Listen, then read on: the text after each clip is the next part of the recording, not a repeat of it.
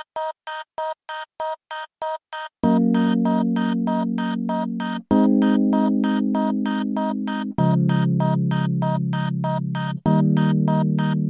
listening to On Human Rights, where we talk to experts around the world about the latest and most important issues on human rights and humanitarian law. We're broadcasting from the Raoul Wallenberg Institute in Lund, Sweden. I'm Patricia Barrenechea. Michael Balczak is a professor of international human rights law at the Nicholas Copernicus University in Poland. Today, we're going to speak to him about his work as a member of the UN's Working Group Committee of Experts on People of African Descent. Hello, Michael. Thank you for being with us today. Hello, good morning. Michael, can you tell us briefly about the creation of this working group and its purpose? Well, of course. And just let me first of all thank you for the invitation to this conversation. It's extremely important for our working group to, publicize about its activities.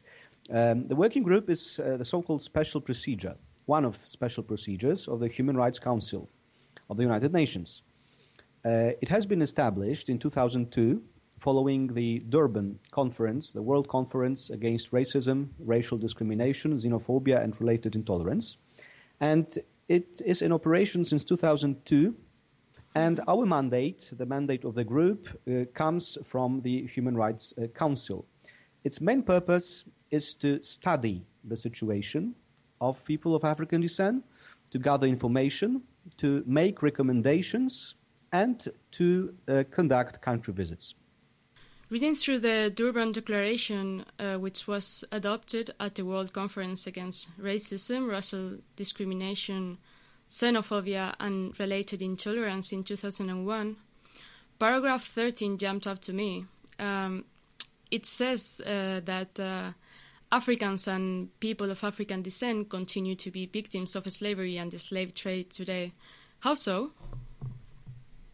Well, first of all, it's of course important to have the Durban Declaration in mind when we discuss the problems of racism and racial discrimination. It has been just 15th anniversary of that declaration, and despite the difficulties, certain difficulties, the declaration should be regarded as a success. Now, you ask about the victims of slavery and how come that paragraph 13 of the declaration refers to that they continue to be the victim. Well, in fact, the declaration refers to the fact that people of African descent, but also for instance, people of Asian descent also, and indigenous people, that they all continue to be victims of the consequences of slavery. Because even though the world, as we know, the contemporary world managed to eradicate slavery in institutional terms, unfortunately, much has remained to be done in the sphere of certain legacy, of the sad legacy of colonialism and slavery. To cut a long story short, the slavery didn't end with just the formal abolishment of slavery, unfortunately. It's also important sometimes to distinguish between slavery and enslavement. Enslavement is a broader term. And briefly speaking, we still see how the certain consequences of enslavement affect people of African descent, and this is our main main area of activities. We should simply eliminate and eradicate the consequences of slavery. The Durban Declaration also makes reference to colonialism as one of the causes of discrimination for people of African descent today. Do you think that colonialism is still an issue today, or that it is something relegated to the past? Well, of course it's still an issue, because as you know, there's much discussion about post-colonialism, and again about certain outcomes and certain consequences of the colonial system. Fortunately, the colonialism as such has been abolished, but still we do see how much it's changed also the social relationships, how negatively it has influenced the populations around the world. You know, our group focuses both on the post-colonial powers and focuses also on the states and populations which has been victims of colonialism. This is why the group visits both states which were, well, abusing others, which were colonial powers, but also it pays much attention to the places, to states which has been under colonial domination. Mm-hmm. What forms do you think that colonialism take nowadays, and how does it affect Africans and people of African descent?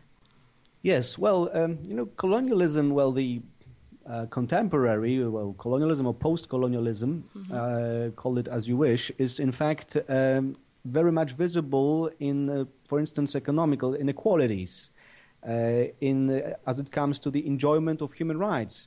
This is, again, the legacy, the unfortunate legacy of colonialism, that the states which has been under colonial domination experience much difficulties, and its populations are also subjected to very harsh consequences of that. So we pay much attention as a group when we visit states, when we conduct country visits, to identify this negative aspects of post-colonialism, and of course to make recommendations in that respect.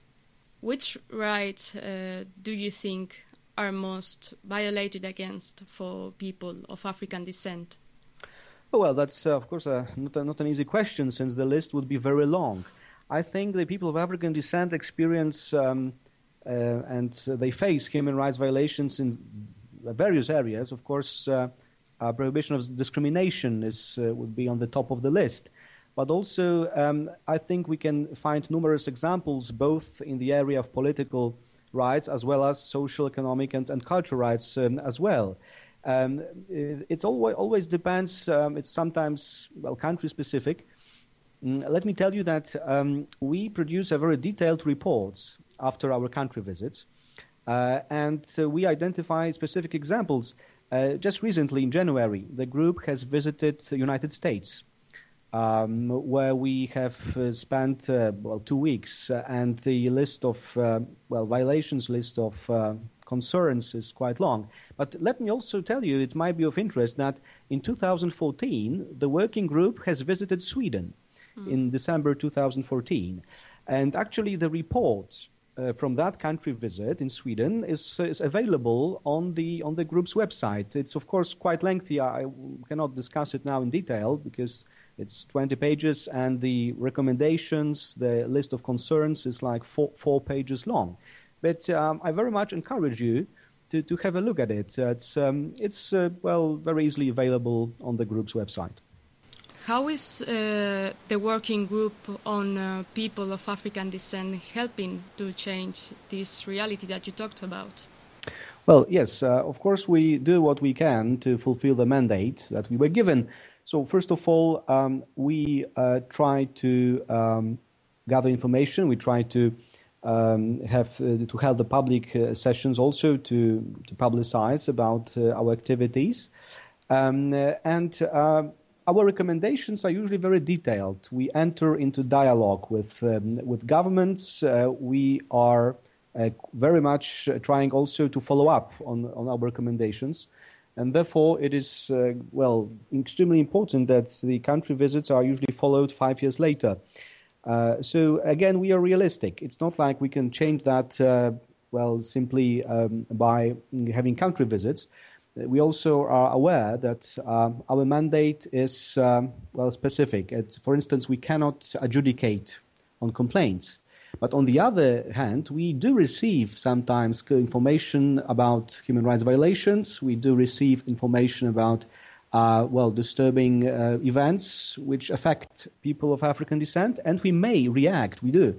We enter into contact with governments. We press them to explain, to change the situation. So this is how we change the reality.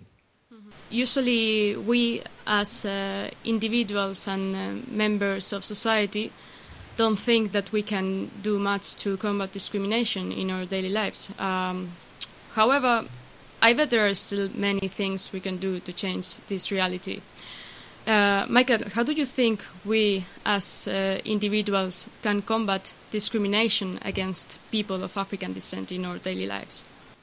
Well, that's a very important question, Patricia. And I believe that it's true that everybody has a certain mandate to combat discrimination in our daily lives. I think it's important, first of all, to be aware of that discrimination. It's important to not to close our eyes when we see it.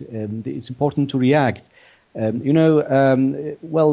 Contemporary Europe, for instance, is facing many difficulties as regards human rights. We have crises across the continent, but we should not again be indifferent to it.